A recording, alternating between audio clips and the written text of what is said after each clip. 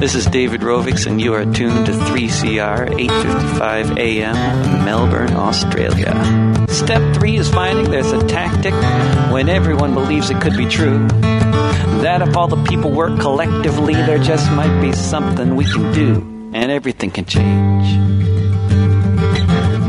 Beyond Zero is a not-for-profit research and education organisation.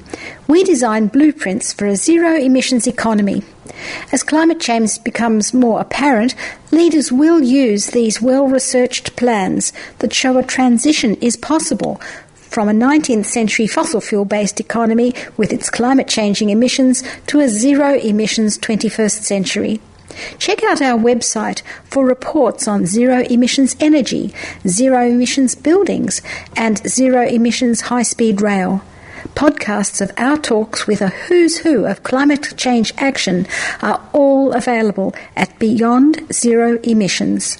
If you have some ideas for this show, contact us at radioteam@beyondzeroemissions.org. Hello everybody, this is the Beyond Zero Emissions Community Show. My name is Jane and we've got a great week of interviews for you lined up tonight. Thanks very much to the Doing Time show just now with Peter and Marissa. So tonight we have an interview with David Holmes. David is a senior lecturer in communications and media studies at the Monash University, and he's talking to Vivian a bit about how our media and the shadowy think tanks shape ideas about climate action. The interview is actually in 3 parts, so we'll have a musical break and community announcements in between those interviews, and then lastly we're going to have a repeat of a Roger Dargaville interview that was played on Radio National recently with Michael Mackenzie. And in that interview, Roger Dargaville speaks to how we could actually achieve a 50% of reduction in carbon emissions in Australia by 2030. But first up, let's get into the David Holmes interview. David Holmes is a senior lecturer in communications and media studies at Monash University. He's about communicating the relationship between the political climate and media power and climate change. I don't think David is the author of headlines like Carbon Zombies or Kick This Mob Out, but he's all in favour of climate activists grabbing the attention. One of his articles was entitled 4 Hiroshima Bombs a Second, How We Imagine Climate Change. Now, if that grabbed your attention, perhaps you'll learn something from David, which I'm hoping I will too. I'm going to ask him tonight about engaging in the culture war that is blazing around us about coal, wind turbines, and who is running this country. So welcome, David. Thank you, Vivian. David, can you start by telling us about yourself and how media studies can help climate activists?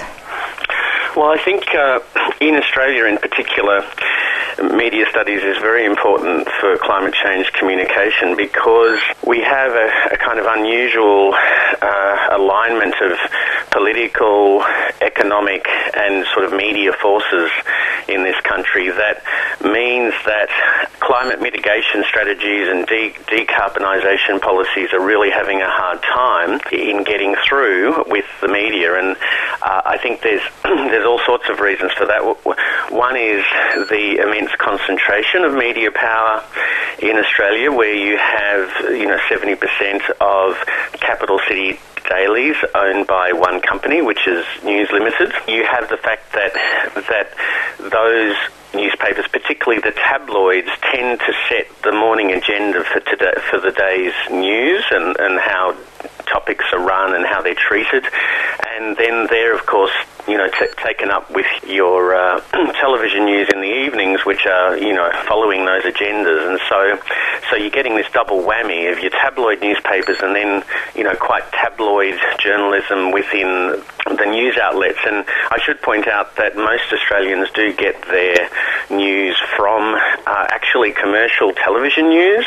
If you look at the Convergence Review report, the final report that came out in 2012, in the case of tabloid news, what you're really getting is kind of quite sensational treatments of climate topics that really appeal to sort of knee-jerk reactions. So, you know, the taking up of slogans and caricatures about axing the tax, the toxic tax, and so forth. And often in the case of a tabloid reader, you know, they might just glance at these headlines and caricatures of the opposition leader climbing back out of a grave as a zombie, you know, threatening to bring back the carbon tax.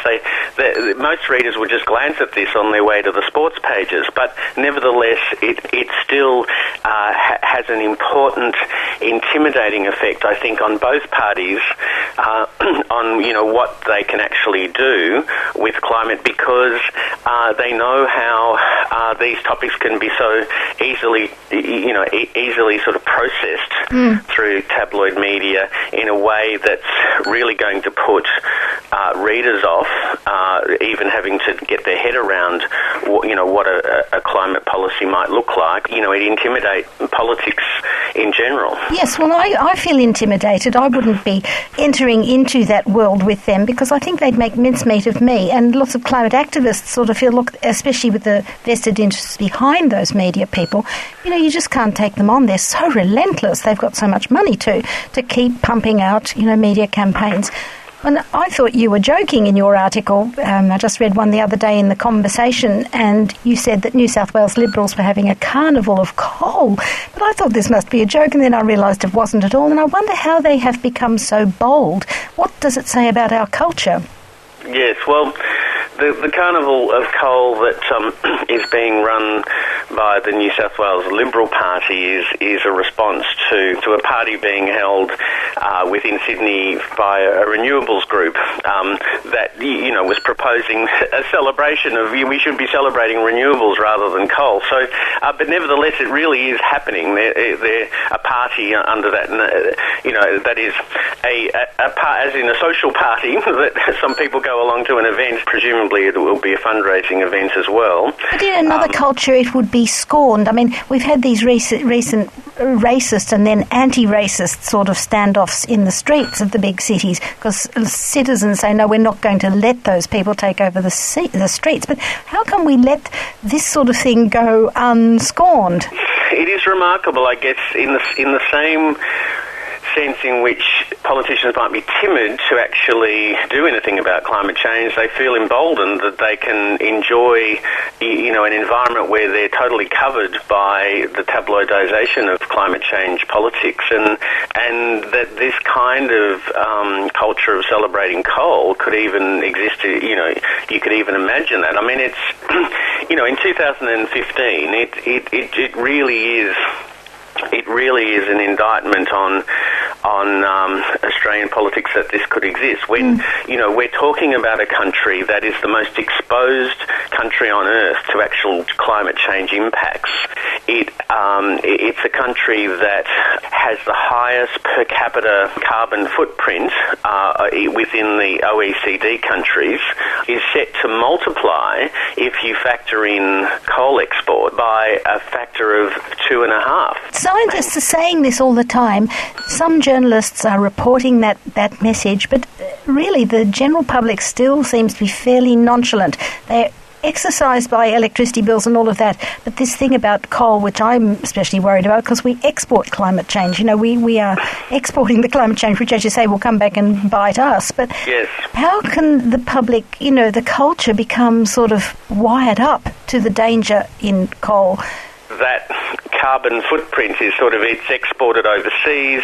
You know, for example, you know, if it's exported to China, can be turned into electricity that's used to make consumer items that we end up consuming. And so indirectly, you know, we're doubly creating that footprint. We're exporting the coal, and then we're consuming the items that are produced by the electricity generated. That sort of footprint is so much more global and therefore much more abstract than the way we might talk about our domestic emissions. But indeed, those global emissions, energy in the exports of coal is much greater than our domestic output in energy. So if you take, for example, example, the coal lying in the Galilee Basin in Queensland alone, Bill McKibben from 350.org, using Climate Institute data here in Australia, has argued that if all of that coal was burnt, it would get the world 30% the way to 2 degrees, and I mean, that is just astonishing that there is that much. So the Leave It in the Ground campaign is really much more important these days than having targets, many of which are incomparable. How do you compare, an Australian target that's, about a certain percentage by a certain date with other targets overseas that are about different dates and different percentages? I know, and that sort of confusion for the person, as you say, who glances at the front page and then goes straight to the sport, that confusion just leaves them cold. So you said in your article that the love of coal in Australia is going to end badly, like all relationships based on fantasy. And I think it's a love affair which is making our carbon exports, putting us as a kind of world criminal, really, as greater than Saudi Arabia, apparently, if we exploit all that, as you said, Galilee coal. And voting Abbott out won't stop these coal exports. We have to, I feel, the cultural gatekeepers have to somehow take away the social license from coal. And I wonder, how would a media that believed this, that you have to take away the social license, how would they frame it? Well, I think, you need to frame it on multiple levels. I mean, one is look at the concept of what kinds of industries do we want, and what sort of sustainable industries. I mean, you can talk about renewable energy as sustainable, but you actually want sustainable industries where we're building renewable systems from the actual sources to the way we use poles and wires, the way and the way it gets to the home, that is more sustainable than just simply digging something up in the ground from the ground that is going to run out, and which is currently just in the interest of a very concentrated number of multinational mining interests, and I think you've got to frame things in terms of the problem of coal contributing to climate inertia. That is, once it's burnt, the CO2 that results has an atmospheric residence time of 2,000 years. And this is often missing in the media messages that we're getting in Australia. And also the sensitivity that is produced by that much emission, what 2 degrees actually mean. Many people in Australia, 2 degrees resonates as well. Well, that sounds great. More time at the beach, you know. And that article you referred to in the introduction about 4 Hiroshimas. The 4 Hiroshima bombs per second. The oceans are warming up with the heat equivalent to 4 Hiroshima bombs per second. Given that, if you look at scientists like James Hansen, who are saying we are actually changing our climate at 10,000 times the natural rate, you can understand we're rapidly committing ourselves to 2 degrees warming. People really don't have an imagination of how bad having that much energy in the system at 2 degrees warmer than 1750 would mean. I agree with you about this thing about imagining and imagination. I would like to get the creativity of a lot of people into this, even if they don't want to demonstrate or write letters to the Prime Minister. Maybe they're graphic artists or dramatic artists too, theatre people can get into imaging this so that the general public really gets it. And you said in that 4 Hiroshima's article that there has been some research on which images work, which images empower people so they feel they can take action. I'd like you to tell me what that research found. Yeah, well, there's been some interesting research using focus groups in 3 places, Melbourne, Boulder in the US, and Norwich in the UK. Certainly wind farms were really big, solar farms were really big as a sort of practical way in which people felt they could do something, and yet there were other kinds of images that, made people feel, really powerless, such as, just looking at smokestacks on the horizon and so forth. But this sort of study could be certainly expanded to a whole... Oh, I do too. I'm really sick of the iconography of it. I'm sick of the smokestacks. I'm sick of the polar bears and the cracked ground. I mean, the Sydney Morning Herald did a whole series. I thought they were going to keep it up. They did it for 1 week, every day an article on climate change, and even Bjorn Longborg got a little article in there, and it was pretty much rehashed old stuff that they'd done before. I was very disappointed, but they had this little logo of the cracked earth. And I thought, God, right. Drought and even the existing drought in Queensland at the moment, we hardly know about it. It's a reality to us, but they trot it out as if, this is something in the future.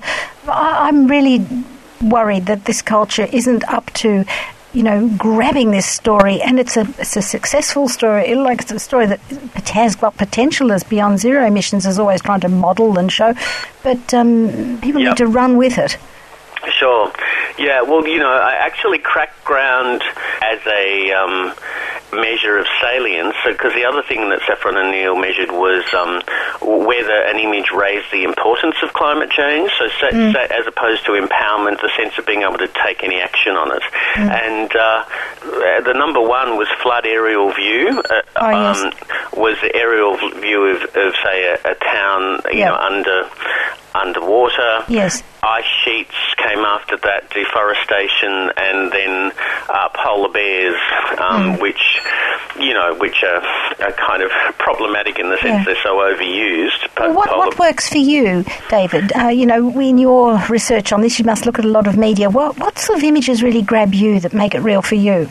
My own research in this area, which involves looking at what happens with Australian media when there's extreme weather events like the Queensland floods in 2010-11 or Black Saturday in 2009 or the heat waves, tends to show that the most dominant way in which media handle these events is to co-opt those events within two particular narratives. One is I call the fury of nature narrative. This idea that, isn't nature awesome? Isn't it amazing? Yes. Acts of God. It's all acts of God, nothing to do with us. Like an act of God, and this itself becomes a spectacle. Like, we've never seen this before. Take a look at this picture. It's incredible.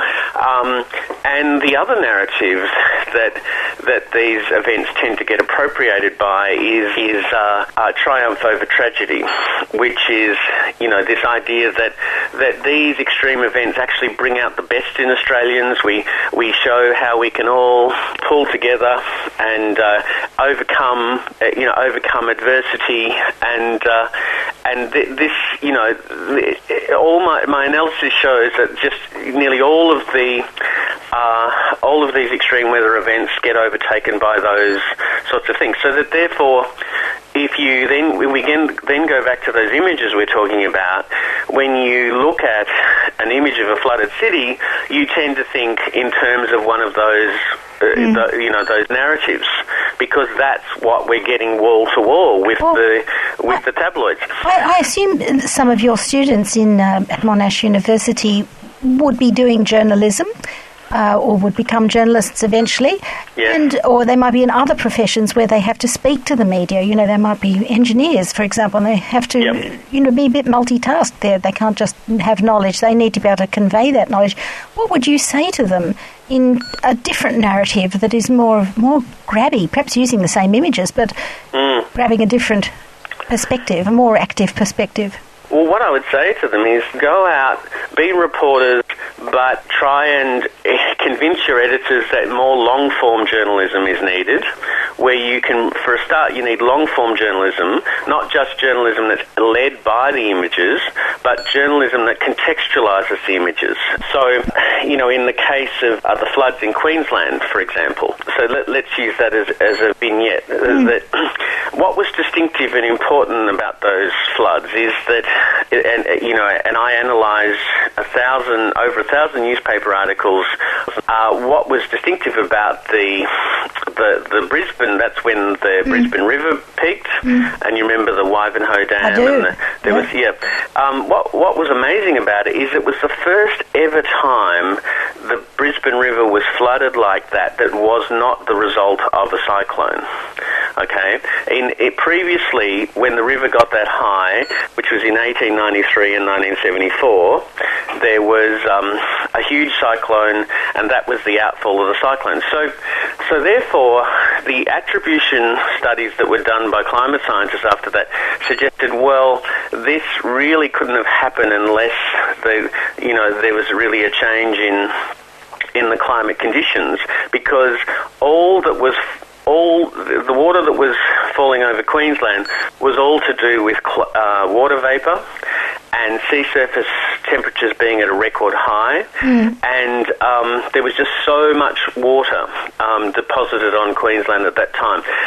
So you'd pull it back to that 4 Hiroshima bombs per second in the ocean has caused this flood you're seeing here now in Brisbane. Is that the sort of connection you'd want to make? Yes. Exactly. If there's energy in the system, I mean, every 1 degree increase in global average temperature leads to 15% more of water vapour. Now, that is trillions and trillions of tonnes of water hanging over our head that wasn't hanging over our head in 1750. Well, that's a good image. I'm just going to stop you there because listeners will have a break, and after the break I'm going to continue talking to David Holmes. He's a lecturer at Monash in Communications and Media Studies, and I'm hoping to get him on to talking about the people who are getting into the heads of our Prime Minister and people who are stopping the action on climate change. So thanks, David. We'll just have a break. I'm Helen Razor, but that's deeply irrelevant. What is relevant is that you're listening to 3CR on, what's that frequency again, dear? 855. I told you, Helen. 855. And what is relevant is that you're not listening to that other crap. So well done. We're speaking to David Holmes. He's a senior lecturer in Communications and Media Studies at Monash University. Now, David, I'd like to switch now a little bit and talk about the IPA, which is a think tank that, to me, is rather shadowy, but a lot of people are saying it has great influence. And Naomi Klein, in her book, This Changes Everything, she said she went and sat through a whole conference at the Heartland Foundation, which is a right-wing think tank in America. And I appreciated her saying that and going there, going and sitting there and trying to listen to what their worldview is. And I think we should all know how our opponents think and how conservatives think. We need everybody to work on climate change, and I'm sure it will happen. At the moment, a lot of them are really getting in the way. It's hard for me to get the CEO of Rio Tinto on the program, or AGL. They just shy, no, they won't come. But I think the IPA is getting into their minds, and you know a lot about that. And would you tell us how they are feeding Abbott's agenda on renewables? Sure. Well, I think what you can point to straight away with the Institute for Public Affairs is that there is quite a power elite that is represented by that organisation of both like media interests. I mean, it was started 75 years ago by Rupert Murdoch's father, and it also, members include, a great number of the members of the Federal Liberal Party, and also in the past it's had donors who you find out about from the corporate fossil fuel industry. You find out about that when they leave. They say, well, we're withdrawing our support, and that includes companies like Exxon is an example. But what other names, like Australian names, would be really supporting that, like Gina Rinehart or Clive Palmer, and all of those people find their home there? It's difficult to point to individuals that are members unless they've self-disclosed, other than point out that when a dinner was held last year to celebrate an anniversary of the IPA, where Tony Abbott came to speak, Gina Rinehart and Rupert Murdoch and Tony Abbott were sitting at the same table, and which is quite a famous event for sort of, a photo opportunity of seeing where such sort of convergences can exist. But certainly the policies of the IPA are very consistent with what the government has actually been implementing since it's been in office. And many people point to one of the pages on the IPA's website, which is called Be Like Gough. And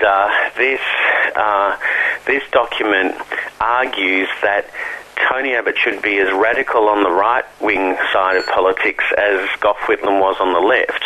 And it's sort of arguing that, well, Gough had his go at sort of changing Australia from a left point of view. So it's sort of in the interest of balance that we have someone like Tony Abbott to change Australia on the right, to balance things up. You mean all those years they weren't enjoying the Medicare, they weren't enjoying the free university, and they weren't enjoying all the things that were achieved then?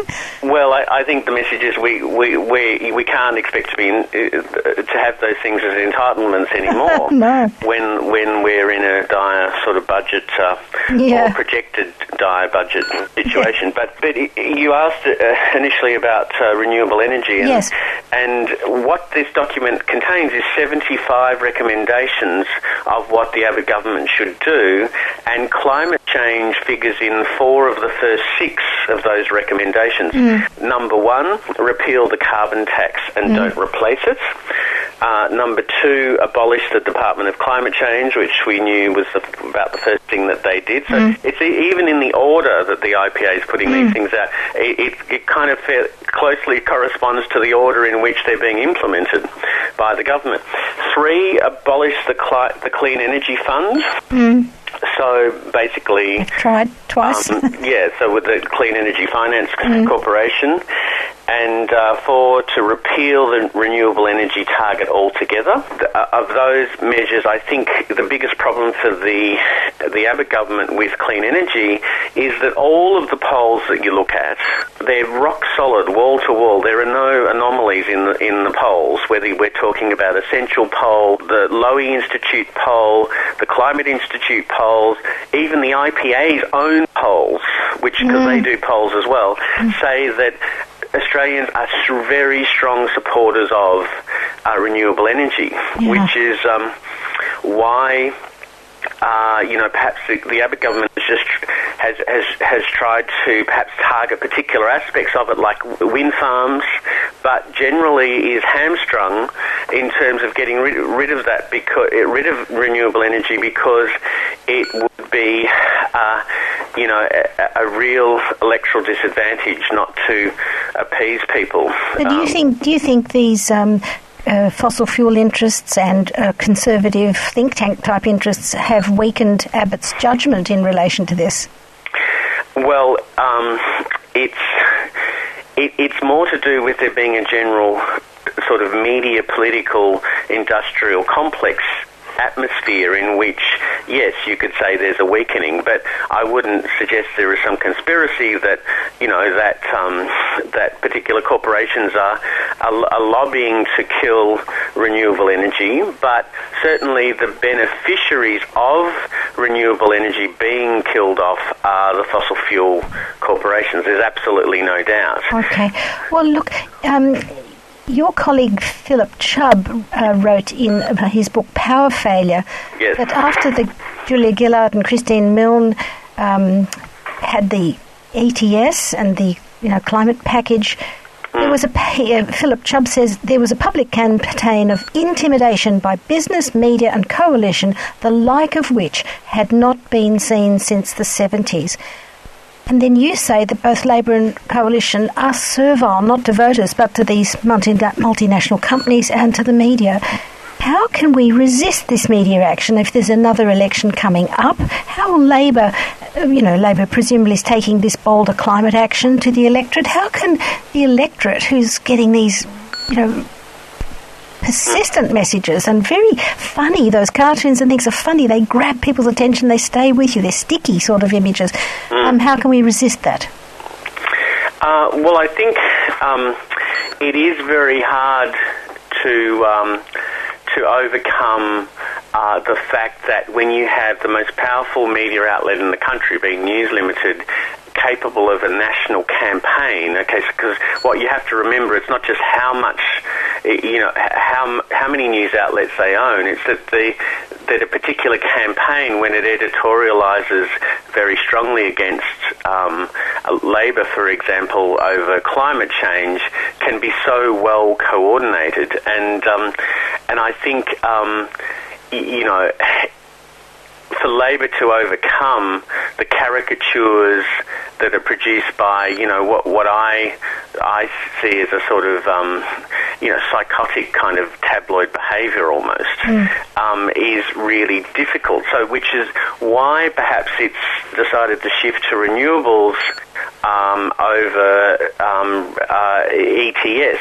I mean, what the tabloids can do with an ETS, and notably the Environment Minister Greg Hunt is doing a lot of interviews this week. He was on Insiders on Sunday.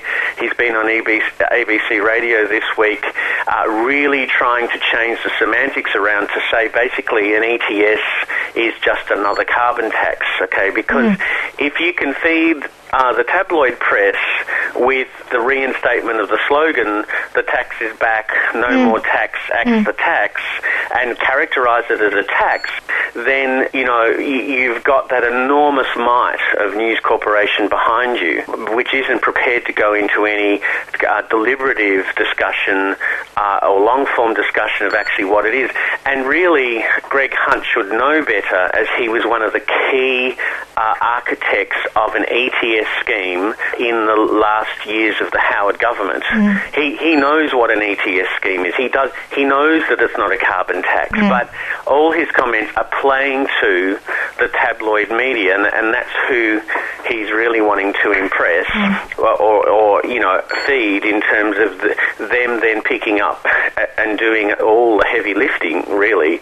So all Greg Hunt has to do is get from ETS to carbon tax, and News Limited will take, will do the rest. Yeah. Oh, that's not very consoling. Well, you told us in your article that media headlines like "Kick this mob out" actually broke the government. I think we sort of witnessed that.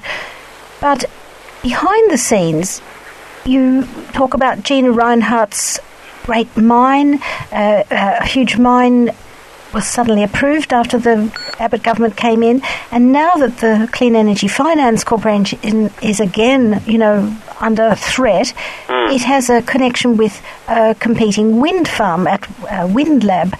Can you just spell out that story? Because those are kind of behind-the-scenes stories that don't really get into our media. Yeah. What is happening with the Galilee Basin area is that in order for both the Adani mine, the Adani coal mine, which is another huge mine, has been granted a license for, along with the GVK Alpha mine that's part owned by Gina Rinehart, to become viable as profitable coal mines. They really need to be able to sell coal at a market price that's going to make it worthwhile to continue with all the setup and development and investment that they're doing. Tony Abbott has lent his personal support to the development of a nearby coal-fired power station, which, if it's supplied by the Galilee Basin, could make all the difference between those coal mines being profitable and otherwise. Did you just say that again? That's a new coal-fired power station. A new coal-fired power station. Yeah. You'd think that would be completely against every global decision-making. You think we'd be censured for that, don't you think? Well, you'd think so, and it's sort of flown under the radar a bit. It comes up in an article in a Townsville newspaper, which shows Tony Abbott sort of doing a run in Townsville, and with a story about how he's supporting this mine. It'll create so many jobs. The mine as well as the coal-fired power station. It'll create so many jobs. But so these mines really need this coal-fired power station to kind of make the difference on their profit margin. Yeah. But at the same time, a Victorian company has put in a bid to build the largest renewable farm in Australia, which is both wind turbines and solar farms in the one area, that is promising to beat the price of electricity coming out of the proposed coal-fired power station by $30 per megawatt hour. Well, they're getting finance from the Clean Energy Finance Corporation, aren't they? That finance is now in jeopardy because of the uncertainty created about by really the Treasury ordering the Clean Energy Finance Corporation to cease subsidising wind farms. Yeah. Okay, so there's a vested interest in that. That's the timing is remarkably coincidental. I mean, the coincidence that the CEFC was directed to cease subsidising wind farms, for which it actually returns a profit to Australian taxpayers, it came at a time when it was realised that the WindLab proposal posed a threat to the coal-fired power station that's needed to get to enable profitability for these two gigantic coal mines. Yeah. Okay, thank you, David. We're going to go to another break, listeners. We're listening to David Holmes, who's giving us an insight into how the media manipulates our thoughts about the climate action we need to take and can't take because our minds are so manipulated like this. And after the break, we're going to talk about subsidies. We're speaking to David Holmes from Monash University. He's an expert on climate communications, really, and media studies. David, I want to talk about subsidies now. No matter how the two big parties, how much they say they know climate change is real, they won't say, let's stop the billions going to the fossil fuel industry in subsidies.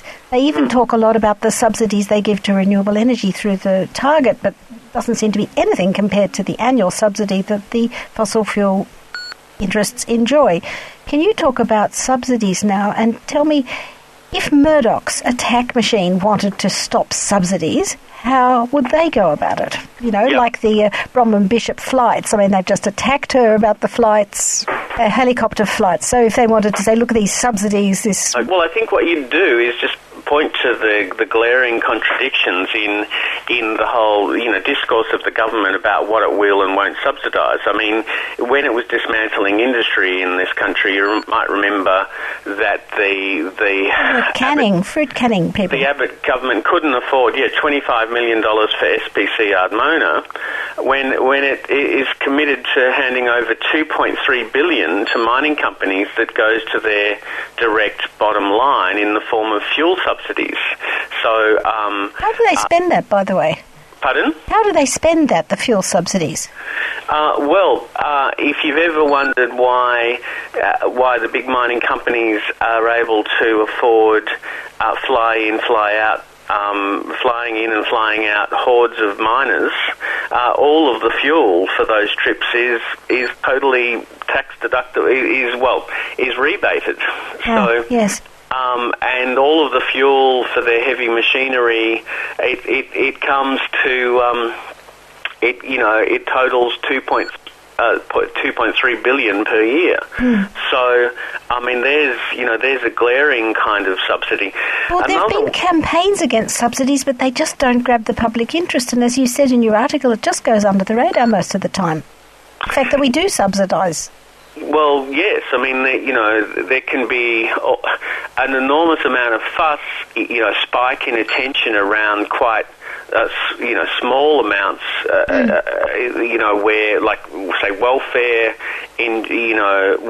issues to do with the general population. Yes. But these sorts of huge subsidies really do go under the radar. Can I just stop you to say, what would be a good way to grab the attention in the media? What sort of images or slogans would be the way that would get the public? Surely the public would love to get that money. I mean, all this budget scare about people worried about how can we make our budget, but it's easy. Take back the subsidies from the miners. Sure. Well, I think the phrase corporate welfare is one that could be well used here because really, since the current government has come to power, welfare across the population has really been run down, whilst corporate, so welfare in its traditional sense, but corporate welfare is alive and well.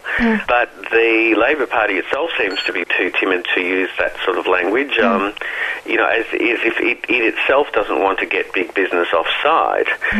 But, we really do have a problem with class politics here. I mean, the companies that are most able to pay out of their record profits, I mean, are the ones that are getting these huge subsidies. And, another case in point is actually to do with the Galilee Basin, how the Abbott government has proposed a $5 billion North Australia infrastructure program, which has been dubbed the Dirty Energy Finance Corporation. And the $5 billion that they've put up, I mean, the most needy candidates for that money are in fact the mines being developed in the Galilee Basin, which may not be economically viable unless they receive a subsidy. So again, we're talking about corporate welfare in the interest of being able to burn more coal. It seems the whole campaign seems to be to delay the inevitable. We're hearing from the stock exchange that the cost of coal's been down for 4 years. It's not going to get better. I feel that it's all delay tactics on their part. They perhaps don't care about the urgency of climate change or don't believe in it being so urgent. But we have weaselly thought leaders like Bjorn Lomborg, who I don't read a lot of his articles, just to hear him occasionally. I rang up the ABC one day when he was on there saying that, all we need is more R&D. Look, I totally agree that climate change is happening. It's a major problem, but we need to do more research and develop. Why is this so attractive? I think this is one of Lomborg's strategies that he talks about in some of his books, like The Skeptical Environmentalist, which is really a strategy of killing off the technology, the clean technologies that we do have now, by labelling it as inefficient and not price competitive, and saying that we should endlessly defer the implementation of clean energy technologies because they're not good enough, and instead put our investment into R&D. It's a little bit like what's happened in the US with the electric car, and you might be familiar with, the Bush administration puts $1.5 billion into developing a hydrogen fuel cell car. Now, all the analyses show that hydrogen fuel cell technologies will never be able to be taken to market. It's just the energy you need just to make the hydrogen fuel cells basically mitigates any benefits you would get from that technology. So in other words, the upshot of it all was that you managed to delay the development of the electric car by 20 to 30 years. Okay. Now, Lomborg's argument, I believe, is vexatious because he's more or less promoting dead-end research into unspecified new technologies when all we need to do is work on the technologies we have, making solar panels more efficient, which is happening anyway, making wind farms more efficient, which is happening anyway, just like any technology, even fossil fuel technologies. Car companies are making cars more efficient all the time to use petrol. But except they'll never achieve that to the point of having zero carbon emissions. That right now, renewable energy is price competitive with fossil fuels. It's already price competitive, as with the example of the solar and wind farm near the Galilee Basin that can beat the fossil fuel coal-fired farm. I mean, there's a classic point. But however, where clean energy beats fossil fuel energy, hands down, is the minute you price in health. Okay, for future generations. If you price in health, well, of course, renewable energy will for the rest of time beat fossil fuel energy. Yes, zero health impact, and they've even tried to do that with the wind turbine sickness, but we won't even go there. Look, thank you very much, David. I have one last question for you. Talked about this attack machine in the media, the think tanks that are feeding out slogans and influencing politicians who are also scared of them. And there are also the things that the mainstream media are quiet about. Is the electorate just stupid, do you think, or is there something we can do to resist? I mean, not everyone can go to your courses and learn about media communications, and as you gave the example at the beginning of the person who just looks at the front page, has a bit of a laugh at the cartoon and then goes to the sport. How can we get the idea, of this huge, you gave an image of the huge amount of water hanging over our heads, for example, get the images through to Australians, to city dwellers, whichever sector of public you're speaking to? No, I don't think the electorate is stupid at all. I mean, your earlier comments about does the media manipulate the electorate, my position on the media's impact on readers and viewers and listeners is not that it tells, the media tells people what to think, but it does tell people what to think about, okay? So in that sense, the more you have concentrated media and less diversity in what people can think about the same thing. So they become obsessed with the carbon tax, become obsessed with, stop the boats, whatever. But it's not because they're stupid, it's because they're being fed the same messages by monopolised media. Like brainwashing. All right. Well, look, thank you very much, David. Thanks for talking to us, David. That was David Holmes from Monash University, where he's a senior lecturer in communications and media studies. Thanks to Vivian for that interview with David Holmes. Next up, we've got Roger Dargaville talking to Michael McKenzie from Radio National. This was an interview Michael did a few weeks ago, and we've also run it, I think it was 2 weeks ago.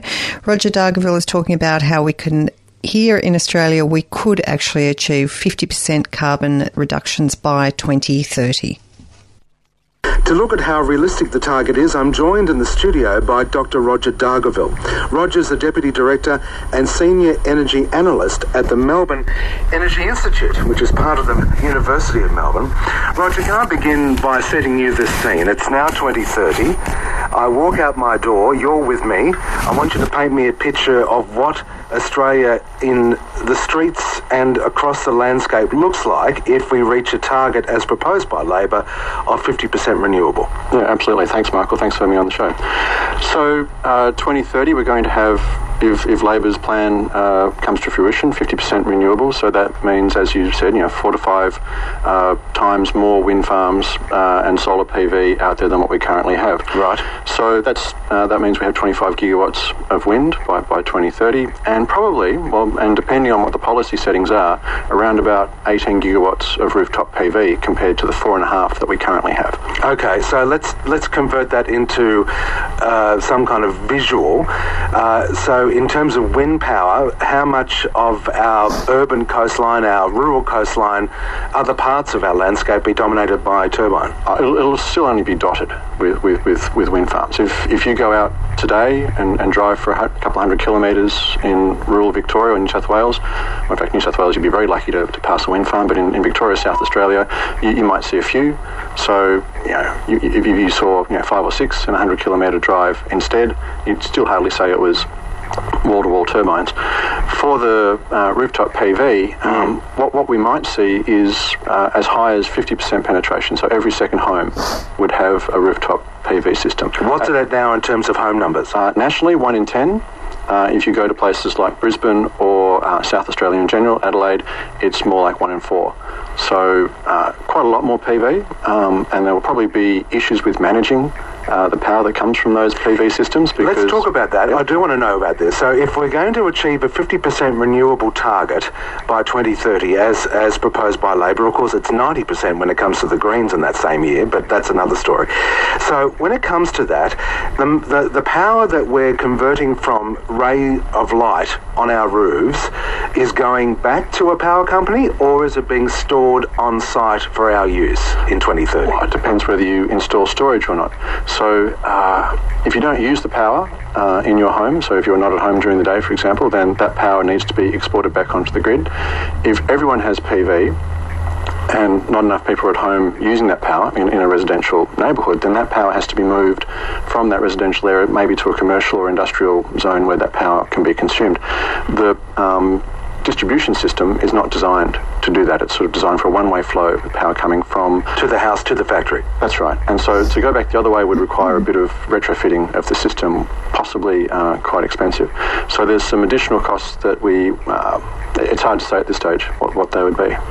Now, this is where it all gets political, because one of the arguments against changing to renewables from those people in favour of more traditional fossil fuel-based energy sources like coal is that the transition to renewable will cost so much that first it will outweigh some of the initial savings you may make in the longer term, but B, consumers, you and I, sitting at home, are going to see enormous increases in our power bills. What can you say about that? So we did some back-of-the-envelope calculations as to what this might cost. If you're going to build an extra 20 gigawatts of wind, that will cost around about $40 billion. So I think Tony Abbott mentioned $60 billion. So, I mean, in the ballpark. So these are quite big. He's a third off, but yeah, okay. Well, I mean, it's not an order of magnitude, so it's not too bad compared to other numbers we might have heard. So it's quite a lot of money, but if you compare that to what we actually currently spend on energy each year, which is about $8 billion wholesale price. So if you average that over 20 years and compare that to the 40-odd billion you've got to spend on wind, it's actually not a big increase. But that's just wind. You haven't mentioned solar yet. Well, solar is pretty cost-effective as it is. So that doesn't really incur an additional cost. It pays for itself quite quickly. And an interesting point that probably hasn't been mentioned to date is that by 2030, about 12 gigawatts of our existing coal and gas-fired capacity will be more than 50 years old. So past its use by date. So when you say, is there an actual cut-off, a deadline built into contracts for supply of coal when it comes to half a century, is there? Well, no, there's no clause saying you have to shut the power station down at 50 years of lifetime, but at that kind of life, they start becoming very expensive to maintain, their efficiency gets lower and lower, and the costs might outweigh the profits. So they tend to look to shut them down and rebuild something new. And that was Michael McKenzie interviewing Roger Dargaville. And thanks to Radio National and Michael McKenzie for allowing us to replay that interview. That's the show for tonight, folks, and we have been listening to David Holmes, the Senior Lecturer in Communications and Media Studies at Monash University, as well as that short interview with Roger Dargaville. Roger is from the University of Melbourne and works for the Earth Sciences Department. So many thanks to the Beyond Zero Emissions team. That is Roger, Vivian, myself, Miwa, Teddy, and the promotional crew over at Beyond Zero's emissions offices in Brunswick Street. We've had a guest panellist tonight. That's Stephanie. Many thanks to Stephanie. And, of course, we'll see you same time next week. Coming up next, Save Albert Park.